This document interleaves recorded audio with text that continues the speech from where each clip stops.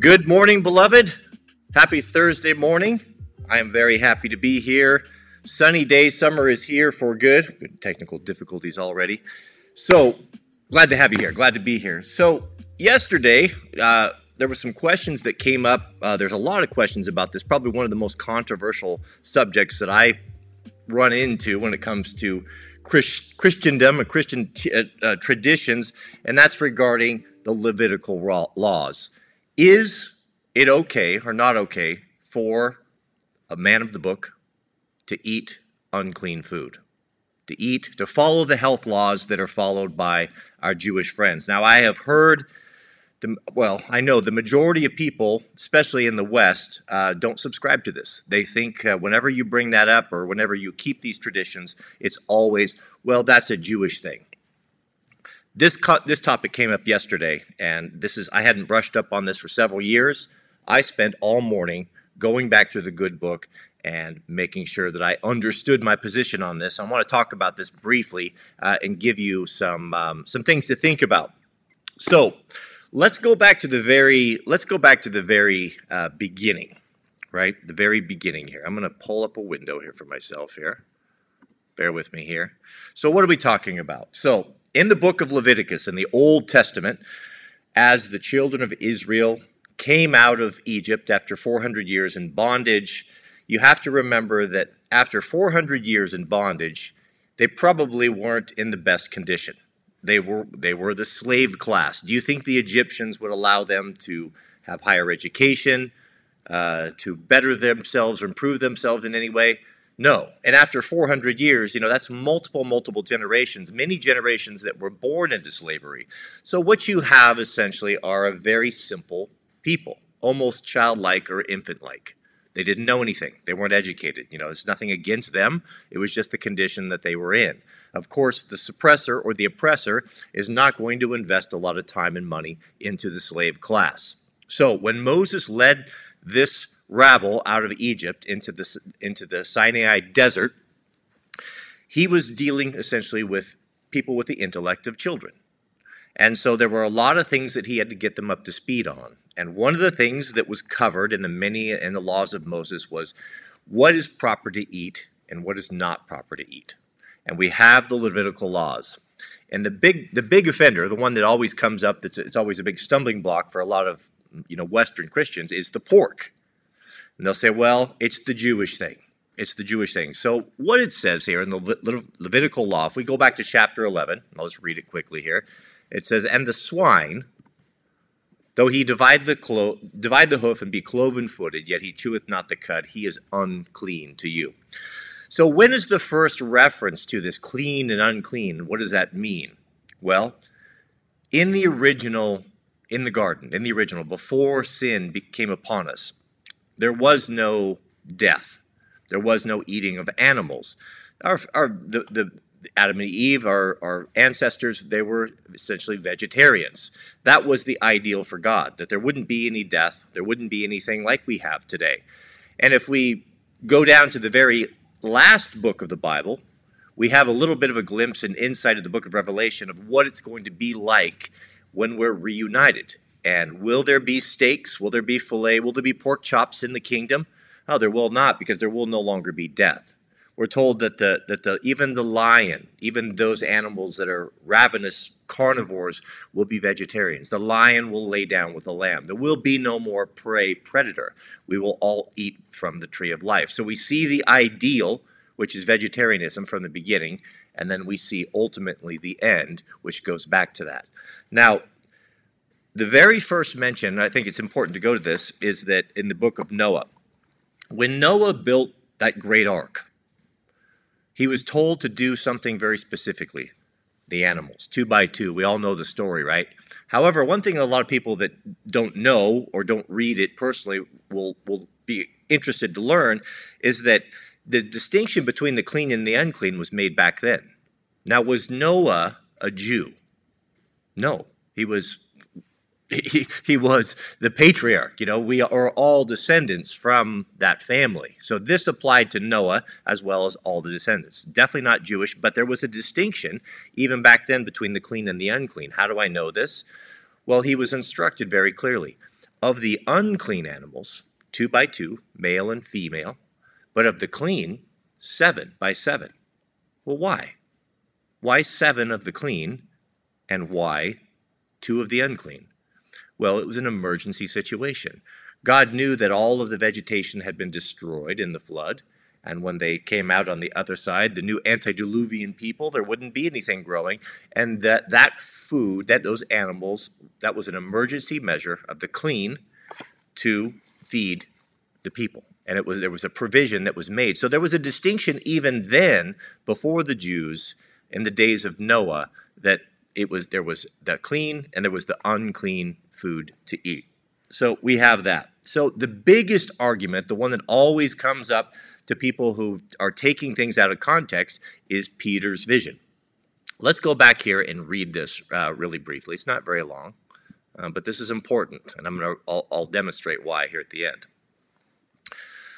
So we have in the book of Acts, now where this takes place is that this is about 3.5, 4.5 maybe years or so after Christ was crucified, 3 days in the tomb, and resurrected. So this is 4 years afterwards. We have Peter working in the early church and evangelizing and spreading the gospel. So if you go to Acts chapter 10, we're going to hear the story right here. There was a man in Caesarea, his name was Cornelius. Cornelius, he was a centurion. He was a Roman soldier. He was from the band called the Italian Band. Now, this was maybe special forces of the day or a particular regiment of some note. This man was a Roman, but it says here that he was a devout man and one that feared God with all of his house. And he gave much alms to the people, and he prayed to God always. Now, this was unusual. We talked about this yesterday, that there were many people from many different cultures that subscribed or worshipped the God of Abraham, Isaac, and Jacob, Jehovah, even though they weren't from the Jewish races. I don't know why. Maybe he heard something. Maybe God had spoke to him. But we have it very clearly here that this man is one. He's a Roman, so he's a Gentile. So he's considered unclean by the Jewish people. They wouldn't have been able to touch him. They wouldn't have been able to eat with him, even to step foot through his threshold into his house, or vice versa. This would have been strictly forbidden. There was a strict distinction of the Jewish people in those days between the Gentiles and themselves. He was a devout man, and he feared God with all of his house, and he gave much alms to the people, and he prayed to God always. So him and his house were actively serving and worshiping the true God. This Cornelius, the centurion, he saw in a vision, evidently about the 9th hour of the day, an angel of God coming to him and saying to him, Cornelius. And when he had looked upon him, he was afraid, and he said, What is it, Lord? So here he is in his house, this soldier. God speaks to him. He has a message for him. Well, what is the message? Thy prayers and thine alms are come up for a memorial before God. Now that's interesting, isn't it? So what was it that got God's attention? Prayers and alms. Now, are we not told that we cannot buy our way into the kingdom? Right? You can't earn your way by good deeds and such. But well, that kind of flies in the face of that. It seems that it matters. It mattered to God. What was it that got God's attention from this non-Jew? It was his prayers and his alms. He was a praying man, and his family were praying men. Not only that, alms. He was the giving of alms is the giving to the poor, the giving to the poor. Thy prayers and thine alms are come up before a memorial before God, and now send men to Joppa and call for one Simon, whose name is Peter. He lodges with Simon, a tanner, whose house is by the sea. So he just gave him very clear instructions. There is a man I want you to go meet.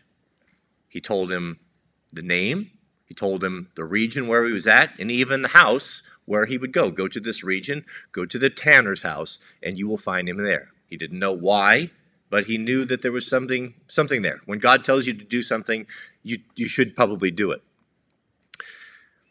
And when the angel which spoke with Cornelius was departed, he called 2 of his servants and a devout soldier of them that waited on him continually, and when they had declared all these things unto them, he sent them to Joppa. So this man was a man of authority. He sent a a personal armed escort, one of his own most trusted soldiers, along with a couple of his servants, told them the story, told them the vision, and sent them forward. I want you to go and seek an audience of this man. And that's what they did. Well, on the morrow, the next day, they went on their journey, and they drew nigh into the city. And Peter went up upon the housetop to pray about the 6th hour. And he became very hungry and would have eaten, but while they made ready, he fell into a trance. So we switched over to Peter here. So Peter is over in Joppa at Simon the tanner's house. It's about lunchtime. He's getting hungry, and a trance comes over him. A vision comes upon him from God. Now, what's happening while Peter is having this vision? Well, these 3 Gentiles, 1 soldier and 2 servants that belong to Cornelius, are making their way to see Peter. Peter doesn't know this yet.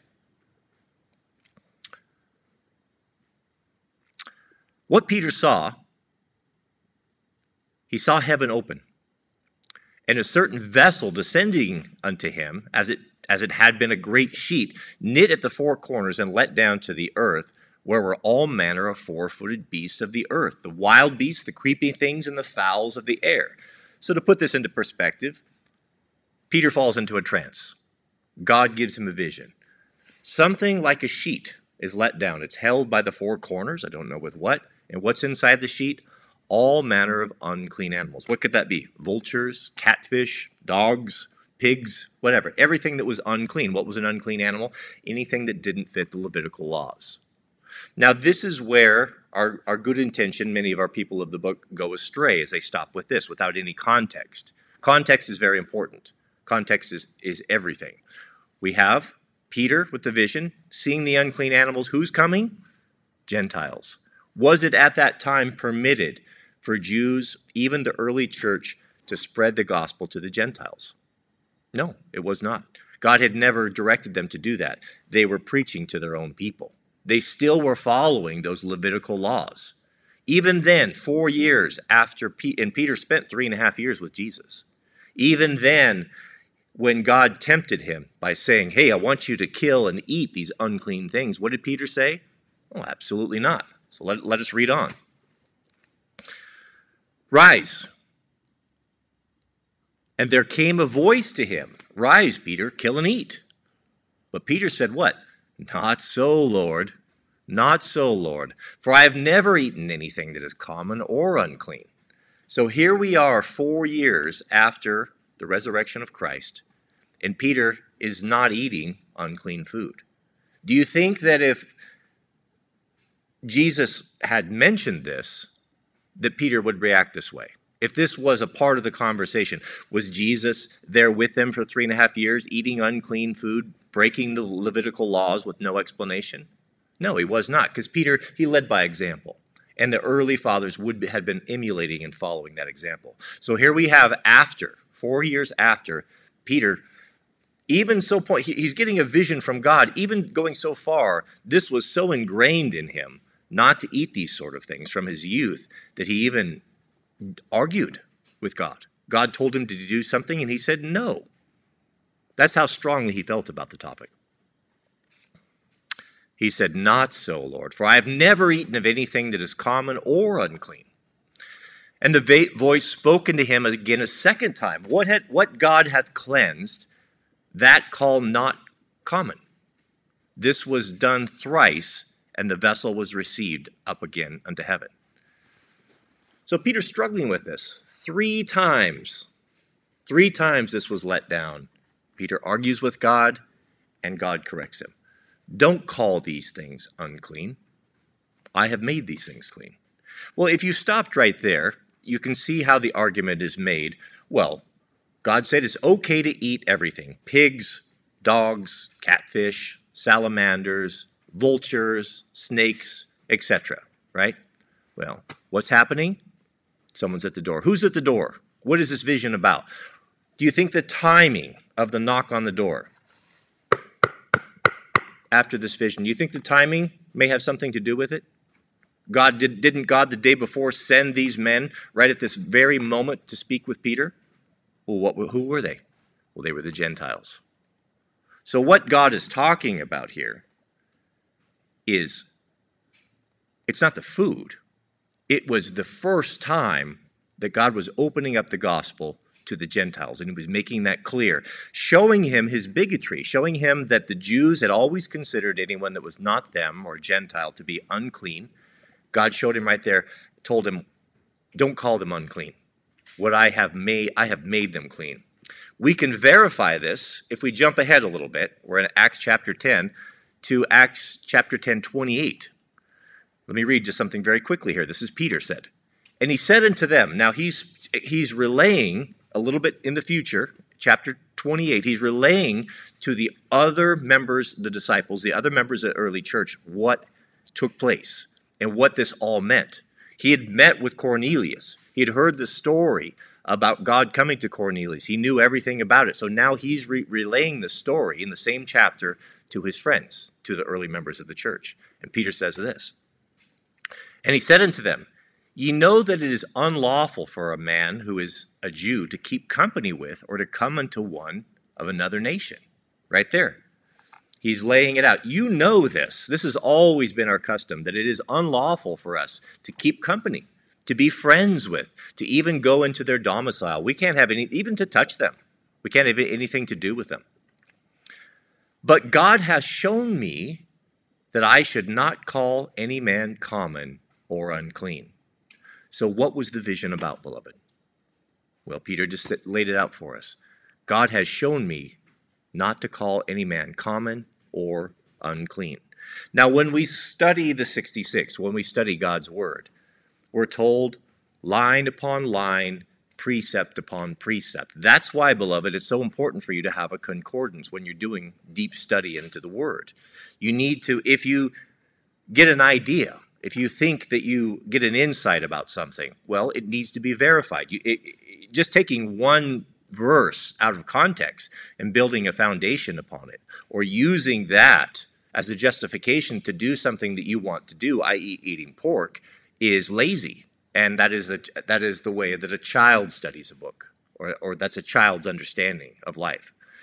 So that's very clear. Now, if we want to push this a little bit further, let's go back. Let's jump back a few thousand years to the Old Testament. This is the book of Isaiah, chapter 66, 15. You can look it up yourself.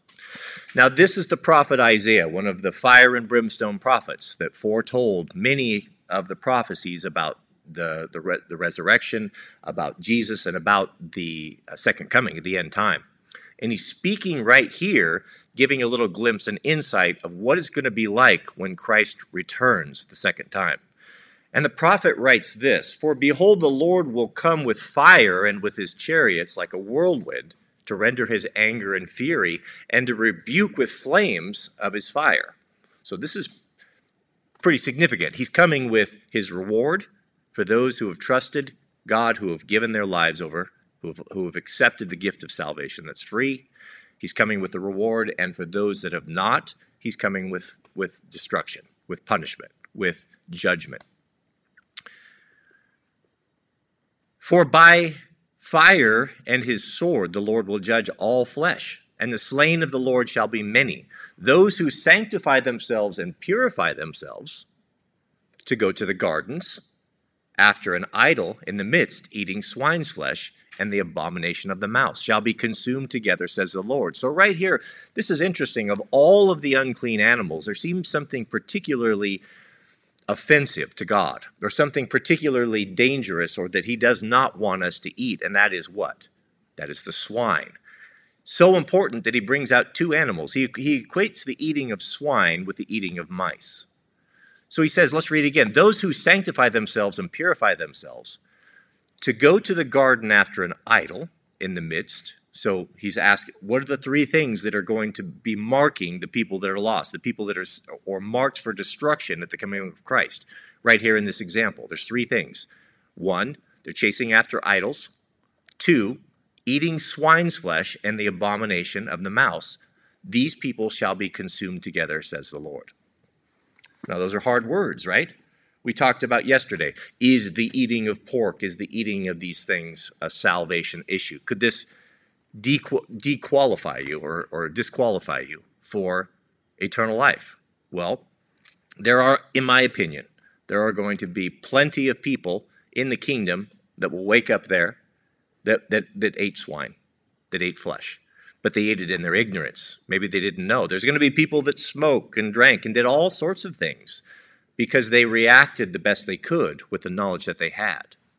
But once you are made aware of this knowledge, beloved, then you need to react upon it. You no longer have an excuse. This is not me, my idea. This isn't my opinion. This is the Scripture. I'm reading it for you right here. You can go look it up yourself. Take it up with God if you don't like it. God cares for us. He wants us to be healthy. He wants us to get back as close as possible to the original diet, the Eden diet, and that does not include scavengers. There's two types of animals. There's foragers and there's scavengers. A forager is okay to eat. A scavenger is not okay to eat. Does that clarify it? We can go on. I don't want to belabor the point and go on and on about this, but it's quite clear. And and then the other thing that came up yesterday, let me finish with this. I think we need to touch upon this one last thing. I think what I was asked about that I wasn't clear on, I had to go back and refresh a little bit, was the book of, was it Mark, chapter 7. And I want to read that real quickly, and then we'll move on. About defilement, what comes within. So some folks were telling me yesterday, and I got emails, said, well, the New Testament tells us in the book of Mark that if we pray over our food, then God will make everything okay. That it won't be anything wrong with it. We just simply have to do that. That's the new covenant for the Christians, is that we simply can eat anything we want to and just pray over it. Well, that's childish. That's a foolish thing to say, and that is completely taking it out of context. Are we to take that philosophy? What if our children came to us and said, no, I'm going to eat cake and sugar and candy every single meal because I prayed over it? No, I mean, that's foolishness. Everyone knows that. You have to eat a healthy diet. There's some foods you can eat, some in moderation. You know what I'm saying? That is not something a mature thinking Christian would ever say. But let's get into it. What were they talking about it? We're in the book of Mark, chapter 7. So then the Pharisees and some of the scribes came together to him, having come from Jerusalem, and now they saw some of his disciples eating bread with defiled, as in unwashed hands, as they found fault. For the Pharisees and all the Jews do not eat unless they wash their hands in a special way, holding the traditions of the elders. So here we have the disciples are with Jesus. He's kind of an upstart. He's a rebel. He's bringing new ideas to the people. He's drawing attention away from the Pharisees and from the Sadducees. And he is causing a stir. He's got their attention. So they actually have spies following him around, keeping records of what's going on, listening to his sermons, and reporting back to the leadership. They're looking for a reason to find fault or to whatever. And so they accuse the disciples or something. They're watching them, and they're preparing to eat, and he's watching the disciples eating, and they're like, wait a minute. They didn't follow our rules. What were our rules? Well, it says right there. They had all sorts of rules about the washing of cups and the washing of pots, and they had this ritualistic thing that God never really commanded them to do, but they had just made these rules up themselves. And they had to go through this laborious process, and they believed that if they didn't do this and wash everything in a certain way and strain out the gnat, and it was craziness. It was something that would be almost impossible for normal people to do. It was a burden upon people. But again, when you have people with too much time on their hands, these guys didn't have to work. They were provided for the people. You sit around and you start inventing things. You start inventing things to occupy yourself and your friends. And they laid these heavy burdens upon the people. And the rules at that time upon the people were burdensome. And Jesus came to dispel a lot of those things. So they found fault. Here the disciples didn't go through this ritual, this man-made ritual of washing hands and pots and cups in a certain way. And they accused them, these guys are defiled. Look at them. Well, what he's talking about when he explains it to them, it's not that which defiles you because you didn't follow their particular rules.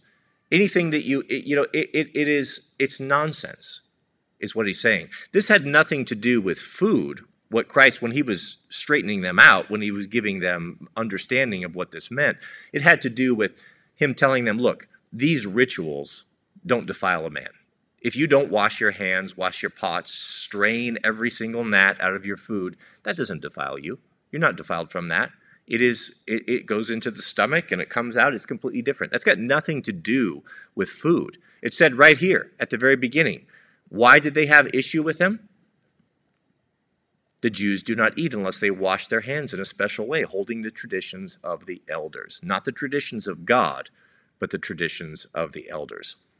So that's the summary of Mark chapter 7, 1 through 13.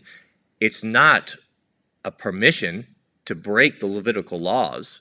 I mean, here we have in the prophecy at the end times, right? This is very compelling right here. The prophecy at the end times from the prophet Isaiah, what does he say? When's he talking about? Is he talking about now? He's talking about the future. And what is it that marks the people in the future as those that are set aside for destruction? Chasing of the false idols, the eating of swine's flesh, and the eating of mice. Now, is that everything? No, it's not everything, but it's important, the fact that he did bring up the swine, that must be a big point of contention. So that's what that means. This is about ceremonial washing of pots and cups. This is not about making things that were scavengers or unclean food clean. It's clear. It's clear. Go look it up yourself. It's beyond discussion. It's beyond discussion. I'll ask you this, beloved. If you sincerely go look into this yourself, do the study on your own, and come to the same conclusion and realize, dang, I've been in the church for a long time, and I never knew this. I never understood this truth before. Is it possible, and I'm speaking to myself as well, is it possible that maybe you're wrong on other things? If you could be wrong on something so fundamental as this, is it possible you could be wrong on other things that are equally important, or maybe more important? The Sabbath. Sunday. So how many of you, I don't, are going to church and keeping Sunday, doing Sunday worship? Why do you do that? Was the fourth commandment not clearly laid out? Remember the Sabbath day, keep it holy. 6 days you shall work, but on the seventh day you shall not work. Which day is the seventh day? Someone, go look at your calendar. Show me which day is the seventh day. It's Saturday. Everyone knows this. Sunday's the first day of the week. If you don't think so, go look at your calendar. It'll remind you.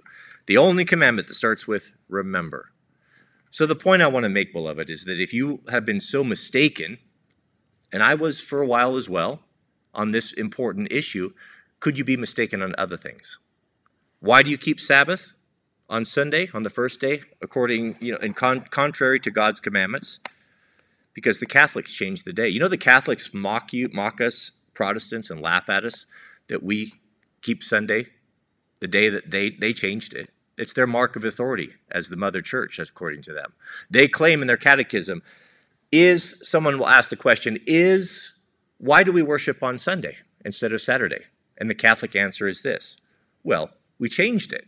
We changed it, and the fact that we had the authority to change God's day of worship, change the Sabbath from the seventh day to the first day, is the mark of our authority here on this earth, that we speak for God. We change times and rules and laws even. And also, interesting study, if you want to go look at the Catholic 10 Commandments, you'll find out that it's different than the Protestant commandments.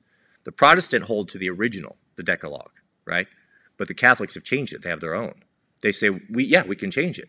We are the mother church. That's our mark of authority. And they laugh at us. Look, we did this, and you say that you're protesting, that you're separated from us, and yet you do the same thing, and they mock us and laugh at us. This is important, beloved. The day of worship is important. Following these Levitical health laws the best you can is important. God tells us that I'm going to paraphrase here, that when we are in error with important things like this, just because maybe we didn't know, we weren't taught, we didn't understand it, he said he winks at our discretion, meaning he turns kind of a blind eye to it because we don't know better. But there comes a time in a man's life, there comes a time in a child's life, that time when they become aware and start understanding the world around them, that you are faced with new insights or new knowledge or a new interpretation or understanding that you didn't have before. Now you have no excuse. Now you have to make a decision. So you can go forward in a spirit of rebellion. I don't care what the Word of God says. I don't care about the health rules. I don't care what the early fathers did and what they taught and what the disciples after Christ taught and did. I want to do what I want to do because I'm just stubborn, or I like it. I don't care what God says. I mean, I don't know what else to tell you. This is not me. Don't blame me. Don't hate on me for this. I'm just sharing you what I learned. When I learned this knowledge, when it came to me, and I probably wasn't until I was in my mid-30s or so, I made the change, made the correction. And now you're going to have to make that decision as well. So that's kind of where we're at on that whole thing. All right. Let's jump in. Oh, also, prayers to Mr. Overton. He's not with us today. We have, he's driving, and we have some, prayers for him. Let's jump into our super chats here. We have a super chat from Northern Harvest. Shout out to you. Northern Harvest has been with us for 2 months. He says, that is a saved man earning God's attention, not his salvation. Keep fighting the good fight. That is a saved man earning God's attention. Yeah. I think we're talking about Cornelius. Yeah. That's very, very interesting, that thought. You know, that I had read that many, many times, but I'd never really considered the two things. Your prayers and your giving of alms, your generosity has come up before God as a memorial. So take note of that. I mean, I'm taking note of that. Do we have an obligation to give alms to people that are in need? Well, I think it's pretty well clear that God is pleased with this. So pleased was God with the prayers of Cornelius, with the giving of alms of Cornelius, that he memorialized his great faith in the 66 books. Very precious real estate, 66 books to tell the history of man and God, the history of God's interaction with man. Very selective group of people, men and women, that are mentioned in here. So a thinking man needs to take note when you're reading the 66 and when you're seeing these examples, that these were examples of faith. These are examples of us, of things that please God and that we should be doing. You know, we need to learn from these things. If Cornelius pleased God, do we want to please God? And how so? Well, be like Cornelius, giving of alms and earnest prayers. Yeah, thank you, Brandon. Mr. John Smoth, shout out to you, welcome, who writes, have you dealt with Mark 7:19? Yeah, we just did. Didn't we just do that? Mark 7:19? Yeah.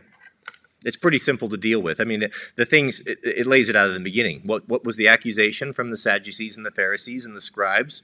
Why do your disciples not follow the traditions of the elders, or the washing of hands and pots and cups? And then Jesus goes on to explain to them, it is not the washing of pots and cups and hands that defiles you, or the lack of. That's not it at all. I mean, even a child can read this and understand it. It's not complicated. We have a super chat from Mr. Mark 7. Oh, see, I'm sorry. It's not from Mark. This is from the Bible. 19, King James Version, 19, because it entereth not into his heart, but into his belly, and goeth out into the drought, purging all meats. Yeah, he's talking about defilement. Defilement doesn't come from accidentally eating something. You're not going to be defiled, beloved. How many times have I been over to a picnic or a pizza party or what have you? What's going to be the most common pizza that you're going to run into? It's going to be pepperoni pizza. What is pepperoni made out of? It's made out of pork, swine, right? So what do you do when you're faced with this? What if it's the only pizza? Do you want to be a martyr there? Do you want to make people feel uncomfortable? Do you want to grandstand? Oh, I don't eat swine's flesh. No, of course not. Be loving, beloved. Be loving. Pick the pepperonis off. Is there residual? Is there pepperoni juice on there? Of course. Is God going to be condemned person for that? No, I think that the expression of love, kindness, and patience, and not grandstanding, I think would be more pleasing to God than just strictly keeping the rules all the time. I'm not giving permission to do this. Just have some common sense. And I have to warn, because I fell into this. When you first become aware of something, there's an old saying, there's no one more insufferable than a new convert to something, whether that be an ideology, a hobby, CrossFit, veganism, religion. When you first come to this knowledge, you want to tell everyone and you want to grandstand and you want to be an insufferable fool, right? We've all done that. You're excited about it. You overshare. So just be careful. Keep this within your family.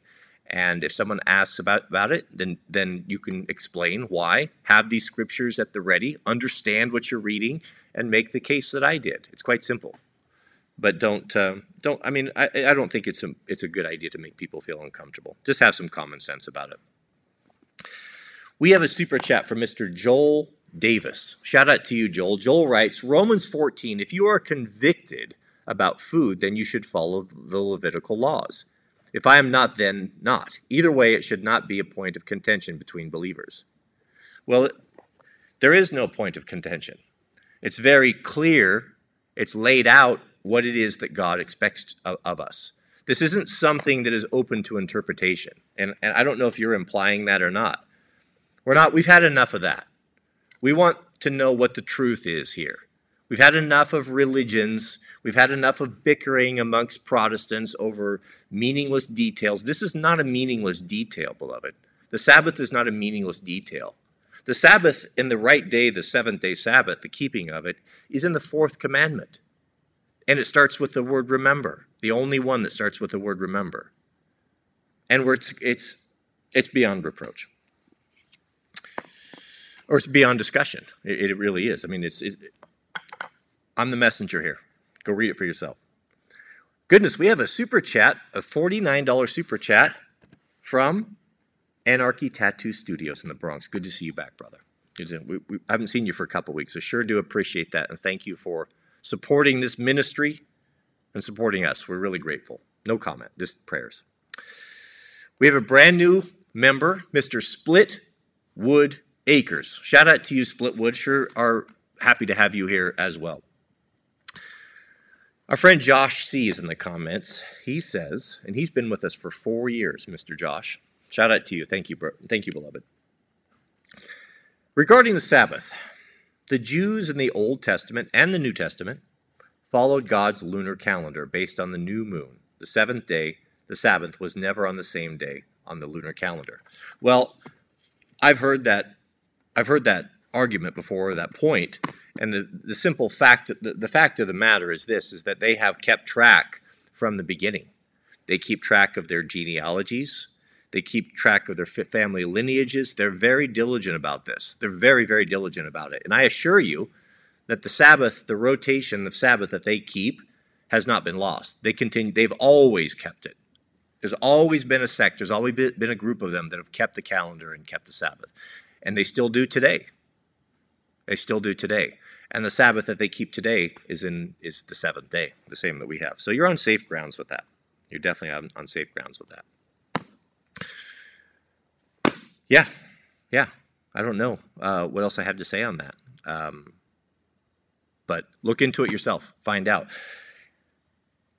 We have to be flexible in these times, all of us. We have to put pride out of our heart and understand that it's hard to change when you're older, especially as a man. Especially when you think you know a thing or two. When you get in your 50s and 60s, a radical realization like this that flies in the face of everything you've ever been taught, everything you've ever learned, everything you've ever done is a difficult thing to swallow. And it's hard to accept. It's hard to accept, and it's hard to change something that is so ingrained in you when you don't have any real consequences. But let's say that you come to this knowledge and you're a pastor of a Sunday-keeping church with a thriving congregation. How many of them know this truth and are afraid to admit it because they know that they'll lose their position? They'll lose their authority. They'll lose their church because the congregation is not going to be ready for this. Maybe a few, but not all of them. And they'll probably have his head. So it's a tough thing. I've told you guys over and over again, there's going to be, in the end times here, there's going to be difficult decisions that need to be made. God is going to test you personally, physically, mentally. He's going to test you. How committed are you? Are you willing to trust me? Are you willing to listen?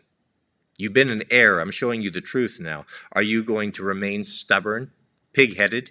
Are you going to refuse the light that I'm shining into your life, into your knowledge, because of tradition?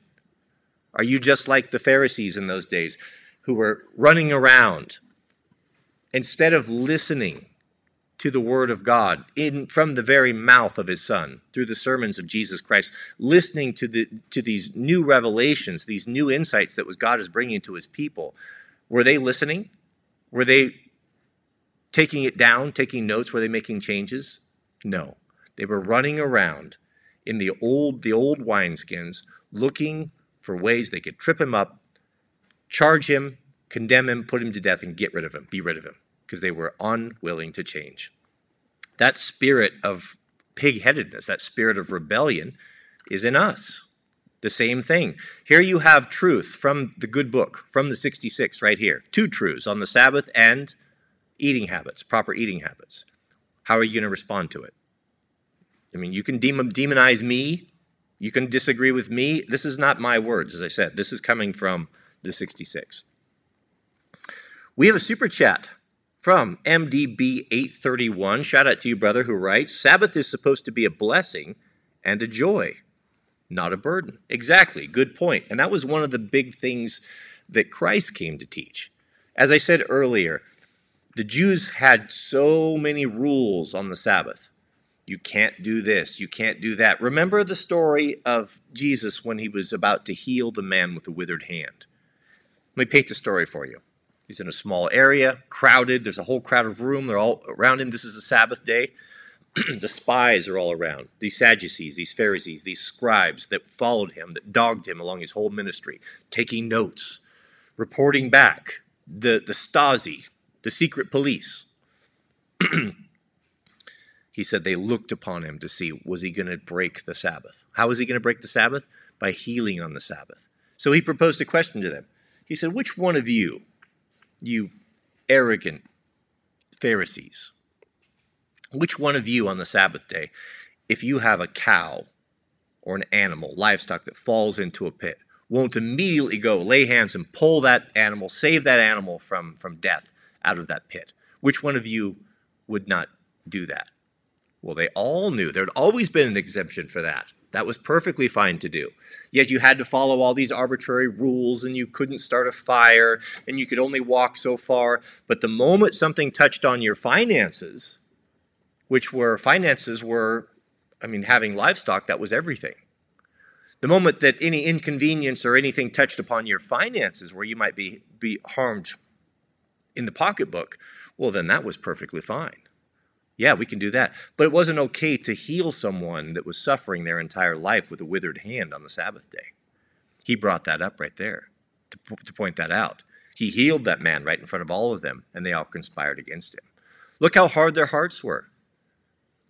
So hard that they just witnessed a miracle. They just watched it. They watched a man with a withered, shrunken hand watch it restored back to normal. A miracle of God. So hard were their hearts that they went out in vengeance trying to use that to destroy him. That gives you a little insight as to what was going on in the time. Are you so hard-hearted? Are you one of those guys? Are you trying to destroy me? Are you hearing this truth from the scripture and you are now running around trying to hurt me or harm me because I brought this to you? This isn't mine. I don't want to do this. I just want to get along with people too, but I got when God tells you to do something and gives you a truth, what other choice do I have but to share it how I understand it? We have and the Sabbath is not a burden. So that's a good point that MDB makes, is that it was a burden at those times. The leaders of the times had made so many rules upon people that when Sabbath came around, they hated it. They hated it. They had to follow all these rules, and there was always someone looking at them, and they were going to get in trouble if they did this or they did that. Do you think that they enjoyed it? Do you think that the children enjoyed it? No, of course not. That's why, in my opinion, the rules and the regulations as to what is approved on the Sabbath is so vague. What are they? Well, go back and read the fourth commandment. There's not a lot there. Keep the Sabbath, sanctify it, keep it holy. On that day you should do no work, nor your maidservant, nor your manservant, nor the servant or the stranger at your gate, or your family members, or your animals. Everyone that comes into your house. That means don't have someone coming in working on Saturday if you have a business. Don't have a house cleaner coming on Saturday. Don't make other people work on the Sabbath. Don't put that on anyone. Even your animals. Everybody needs a break. That 7-day cycle has been designed. We can work 6 days, but we need to have a break. And God knew and knows the timing. And it shouldn't be a burden. It doesn't have to be a burden. It should be something you look forward to. I look forward to it tremendously. Because if you're a worker like I am, with millions of projects, can you imagine having a day that you were guilt-free? You could do whatever you wanted to. You could sleep in a little bit late. You could watch a sports program. You could take your kids out. You go fishing, whatever you want to do. I'm not going to tell you what to do. That's between you and your God. Go read and pray and let the Holy Spirit influence you as to what is appropriate, not appropriate on the Sabbath day. It's not for me to judge you. But it should be a blessing. It should be a blessing, not a curse. And that's what Christ was trying to say. Like, you men have made this hateful to people. I'm telling you that the Sabbath was made for man, to be a blessing, not man for the Sabbath. Mr. Chris Hall, shout out to you, brother. Thank you for your generosity. Writes, planning on buying some property in southern Utah, at least 5 acres with a small house, but room for future buildings. And preps and activities. Any tips on what to look for in the land? Water. That's what you look for. Water, and know your growing season. Utah, there's a lot of high areas. Growing seasons can be short. It's not a problem. If you do have a short growing season, you'll have to make provisions for a high tunnel or a greenhouse, or a house designed or a shed designed with southern exposure where you can start your seeds early in the house. Because if you wait, like right now, Mrs. W has been starting seeds for the last 4 weeks in the greenhouse, carefully taking them in and out. We live in the mountains. We have a very short growing season. We had frost last night. We can have snow into June. So you have to do things differently. So know your area, what the growing season is, and that sort of thing. But water, water is the most important thing. 3 days you can go without water. So what is the water, what is the well situation like there? If you can buy a place that already has a well, how deep is the well? How much water does it produce? Is it enough to provide water for your family as well as irrigation? Because irrigating is important as well if you're going to really be leaning or depending upon a garden for food. And those of us who are people of the book realize that in the final days we will not be able to buy or sell. We'll not be able to participate in the economy unless we take the mark of the beast. Now, no one knows for sure exactly what that is. Is it AI? Is it the acceptance of a digital currency? Is it a vaccination? Who knows what these things are? But we're told not to take it, and we'll know. God will wake us up. God will give us the insight, and we'll know what that is when the time comes. It will be a difficult decision. If we don't take whatever the mark is, then we will be on our own. We will not be able to buy or sell, participate in the economy. So that means we're relegated to produce our own food or what God can provide for us, or just go to the black market or to the underground bartering economy. Water is going to be the future battleground. Water is very, very important. Even with the well, something to consider, how deep is it? Is it 1,200 feet deep? How are you going to get that water out if you don't have power? So water, a well, spring. If you do have a well, have a plan for an off-grid water solution, meaning a way to get that water out of the ground without electricity. And that would be like we did last year with the simple pump or the solar pumps. There's a lot of different options. But water is the key. Mr. Josh C., welcome back. Good to see you here, who writes, are you still watching The Chosen? We love it. No, Mrs. W and I watched the first 5 episodes, I think, this year, and we got busy. we haven't. I've been meaning to, but I haven't. I haven't done it, but I have enjoyed what I've seen so far. Mr. Tony Baloney, shout out to you, brother. Welcome. He writes, really enjoy when we get a chance to dig into the Word with you, Cody. Love your perspective on things. Thank you. Well, I appreciate that. Maybe we should be doing more of that. The live streams are to do this sort of thing, it's a little bit different it takes more time. Like, the problem I'm running up against with the live stream is falling right in the middle of my day. And to get, really, before I even start, I've got to have almost an hour and a half of, probably, or at least an hour and a half I like to have of prep to setting everything up, getting my mind into the space, thinking about it. So, like 11 or so, I got to kind of pull off what I'm doing and get set up for the live stream. And then that can run into 3 or so. And then it really takes a lot of portion out of the day. And I don't mind doing that. But if we're going to be getting into this sort of thing, where we're going to be getting into the Word, I've got to read and study. I'd like to be able to produce slides, so I could bring them onto the screen so we could all read things together. That's going to almost be a full-time job. To be honest with you, to do that. The Bible study would almost need to be, if we were going to do that, would almost have to go down to once a week. And I would have the entire week to prep, to do my study, my research, to dig deep into the Word so that I can bring to you guys, the best knowledge that I can, and not just my think so. I don't want to give my think so. I don't trust my own understanding. We're only safe if we're giving the Word. The answers are in the Word.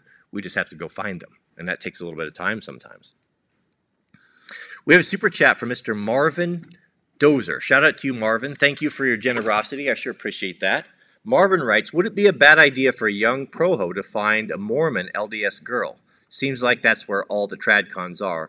Can't even find them in a normal church. No, it would not be appropriate for you to get involved with a Mormon.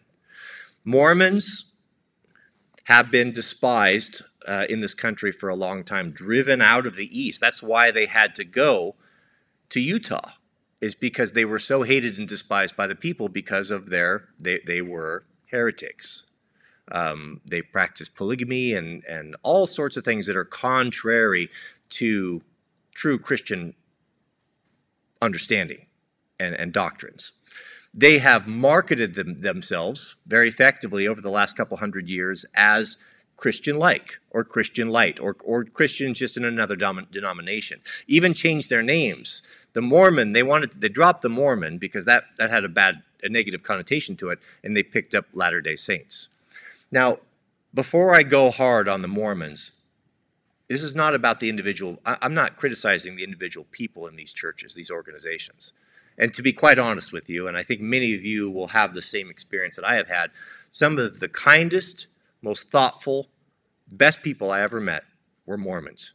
I would love to have a Mormon as a neighbor over just about anyone else. Just good, God-fearing people, and just some of the salt of the earth. It is not those people that I'm criticizing.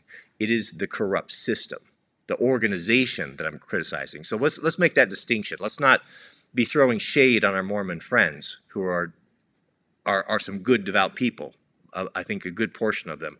It's the system that is corrupt. God tells us in the book, do not be unequally yoked, beloved, with a member. What that means, or one of the meanings, is don't hook up with someone that has a completely contrary belief system to you. You may think that because she's tradcon, that's enough. That is not enough, because there will be huge points of contention when you have children, when you want to start talking about what church you're going to go to, what baptism is appropriate. The Mormon religion is at odds with Protestant faith and belief. It's not compatible. It's a heretical system, and it is not to be. You don't want to get involved with it, and you certainly don't want to marry one if you're a Protestant. So that is a no bueno in my book, in my opinion.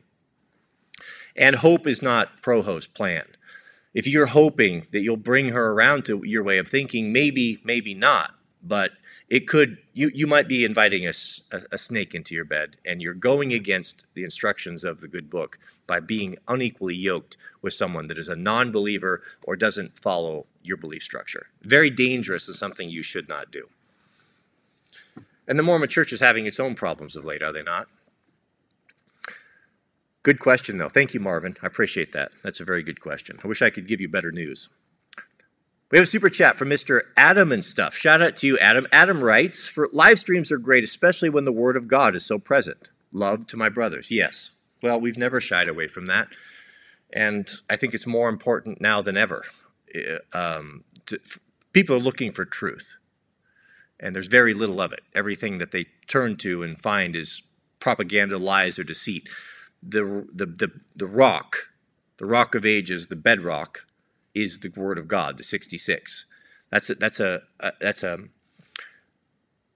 foundation. It's an anchor that we can cling to, that is immovable, and it's not shifting on us, and we know where we stand with it. It's quite refreshing.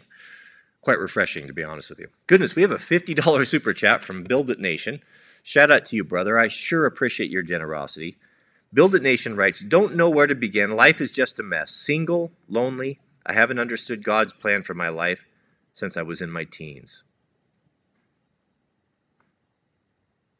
I know. I've felt that way. I know what that's like, man. I was at that point right before I met Mrs. W, to be honest with you. Very unfulfilled, chasing, just the life of bars and chasing women, hedonistic lifestyle, everything that goes, drinking, everything that goes along with it, just no point, just aimless. 35. I was 35 and going nowhere. Drunk almost every night, hangover every weekend, sometimes in the middle of the week, just that whole deal. I was rapidly getting to the point of, what is the point? I was completely isolated from my family because I had left the Christian cult that I grew up with. So untethered in the world, adrift, lost, no purpose, didn't even know if God was real, and how my life changed in 1 year was incredible. In 1 year, God brought me into a good God-fearing church when I had no intention of going, gave me the most amazing TradCon I could have possibly hoped for, and certainly did not deserve, and everything changed. Now, I'm not going to say that it's all been easy. It's always been a struggle. The Christian walk is a struggle, but there's been a hope and a purpose in life, and that's what more can a man ask for than that. I would like, and I'll tell you, Build It Nation, I will pray for you personally after this live stream, that you have peace, that God gives you direction and a purpose in life, like he did for me. And if he did it for me, the sinner that I was, he can certainly do it for you, because I assure you, you haven't done anything or covered the grounds any worse than what I did when I was young. So don't lose hope. Be here. Join us at noon, and we'll learn together. We'll teach one another. We'll draw encouragement and encourage one another, and we'll see you in the kingdom, brother. Just be here and don't lose hope. Just get through the day today. Get down on your knees, pray. Be consistent with your prayer, and wait for amazing things that God has in store for you. That may not be what you planned or may not be what you think you wanted, but just be open to new things and opportunities and get ready to move on them. When your emotion, when you feel it, even though your mind might be screaming, don't do this, this is a bad idea, but you just know something to be right, that God is moving upon your heart to do something or to act in a particular way, or even just to go talk to someone, to get you out of your comfort zone, don't second guess it. React on it and do it immediately. Have your ears open, your eyes open, perceive that God has something incoming for you. And we will pray for you, Build It Nation. Hang in there, brother. And thank you for supporting us. We sure do appreciate that. Goodness. We have a super chat from Noah Stumpy. Shout out to you. Noah writes, on the topic of buying land, I live in Alberta, and I feel that getting ahead of life is easier in the USA. Yeah. I feel like the Dave Ramsey way of getting ahead is near impossible in Canada. Your opinions? Well, I've never lived in Canada. I certainly don't disagree with what you're saying, and there seems to be a move upon that. It seems that Canada is way ahead of us on the moving into the New World Order, on the 15-minute cities, on the collecting and confiscation of firearms, of essentially stripping you of your God-given rights. And it's amazing how many Canadians are going along with that. Maybe it's an easy sell because our Canadian friends are so friendly and so nice, and it goes against their nature to be rebellious, except for the French. Maybe you should go talk to some of your French brethren over there on the East Coast. I don't know. I can't speak on it, but I'm not surprised. With increased socialism, with lack of options and flexibility, It's going to be more and more difficult to get out of your situation, but nothing is impossible. Nothing is impossible. And remember, the stinking thinking. I want to, something that I was thinking on this morning, and we'll kind of close with this, that God was kind of putting upon my heart and reminding me that be careful what you say, beloved, the words that come out of your mouth. The good book tells us that God keeps track of these things, and we'll give an account for every single word. I believe 100% that you can speak yourself into misery. You can speak yourself into failure, or even sorrow, sadness, or depression.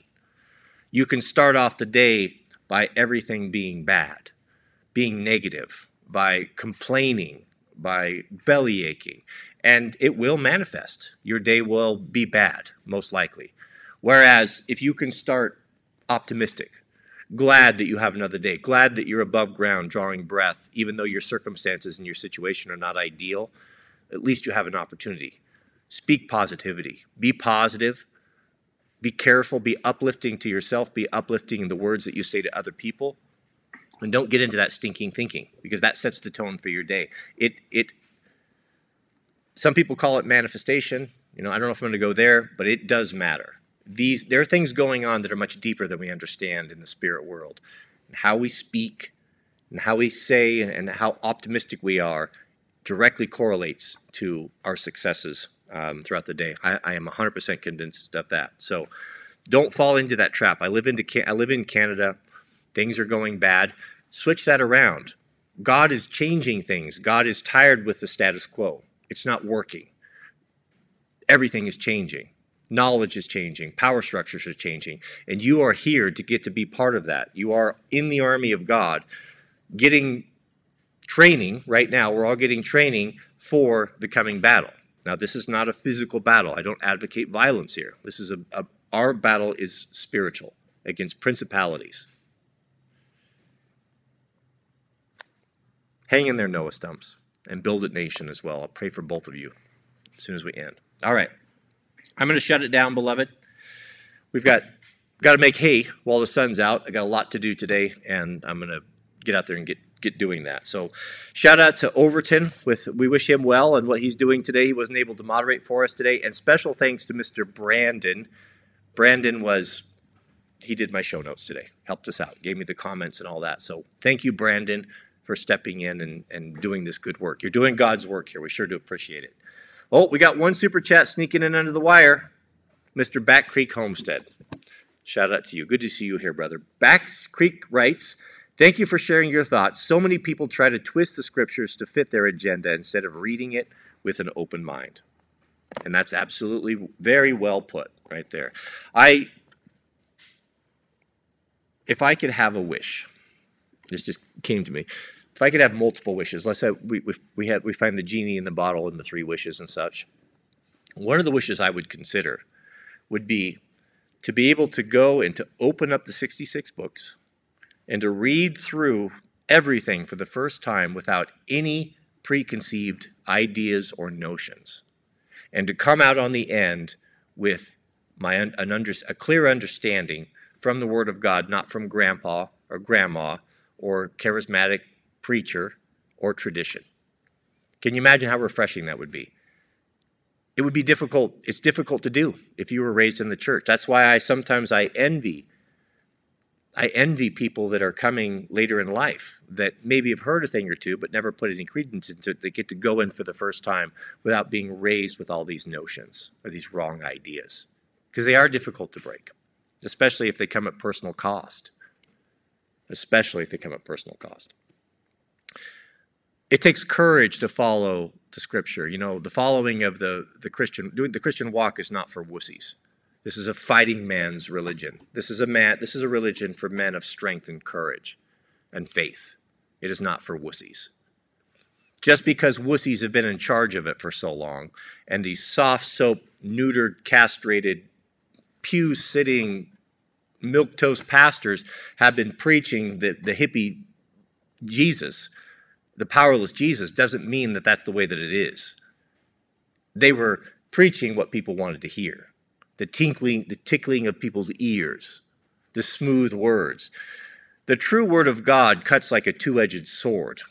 It cuts to the bone, it cuts to the core. And when you hear it, it's a hard thing to hear sometimes because it requires sacrifice. It requires you to make decisions. It requires maybe you to turn away from friends, from jobs, from even religious organizations that you may have been born in. If you come to that realization that the Sabbath day is important and you've been working on the Sabbath day, you're going to have a hard decision to make. That is a decision that you'll have to make. Can you go to work on Saturday with this knowledge, with this understanding, with a clear conscience, thinking that you're walking in the will of God? You're not going to be able to do that anymore. I'm sorry. This happened to me too. I watched men agonize in churches over this decision, knowing that they were going to lose their livelihood if they held true to this new understanding. And they did it. And you want to know what happened on the other end? God provided for them, even better, some instances than what they had before. This is a test of faith, beloved. If you're not able to accept this, if you're not able to make the sacrifices that may be required of you to follow this, then you're not able to be in the kingdom. That argument could be made. What happens when you really are going to be tested? What happens when there's a gun to the head of your daughter or your son or your wife or yourself? Will you recant then? None of us really know. I'm not up here being a big tough guy saying that, I'll never waver. How could anyone know? That's why why the good book tells us, work out your salvation with fear and trembling, hoping and praying that in that difficult time that you will have the courage to do what is right and not fail God, as so many have in the past. As we have, how many times have we failed him in the past? Are you tired of failing? You tired of making excuses? Would you like to be on the right side of history? Would you like to be an heir to the promise that God has made for those who love him and keeps his commandments? I do.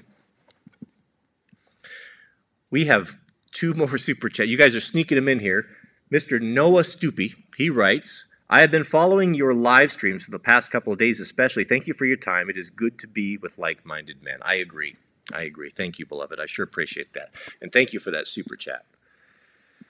And Mr. Gamer Dave, good to see Gamer Dave back in. Haven't seen Gamer Dave for a couple days. In the words of Churchill, courage is what it takes to stand up. A speak courage is also what it takes to sit down and listen. I butchered that. Let me try again. I like Mr. Churchill. In the words of Churchill, courage is what it takes to stand up and speak. Courage is also what it takes to sit down and listen. Oh, boy, isn't that the truth? It takes a lot less courage to stand up and speak, and a whole lot more courage to sit down and listen, especially when you are listening to someone that is in error. Discretion is the better part of valor, is one of the truest sayings, one of my favorite sayings I've ever heard or read. Discretion is the better part of valor. Sometimes it takes more courage, moral, internal fortitude, whatever you want to call it, to stay silent on something, to not expose someone's error, than it does to go out there and to do it. Yeah. Well, we have a lot to think about. Please pray for me, beloved. I sure do appreciate your time. Appreciate the middlemen jumping in and helping out with the super chats and the show notes and all that. I really do. May God bless you and your families. Please pray for us. We need your prayers. You guys are sneaking in another super chat on me here. We got one more. From Mr. Bilbo Baggins, who writes, always here, but not always talking. There you go. That's a perfect summary. All right. Pray for me, beloved. We'll see you guys in tomorrow's stream.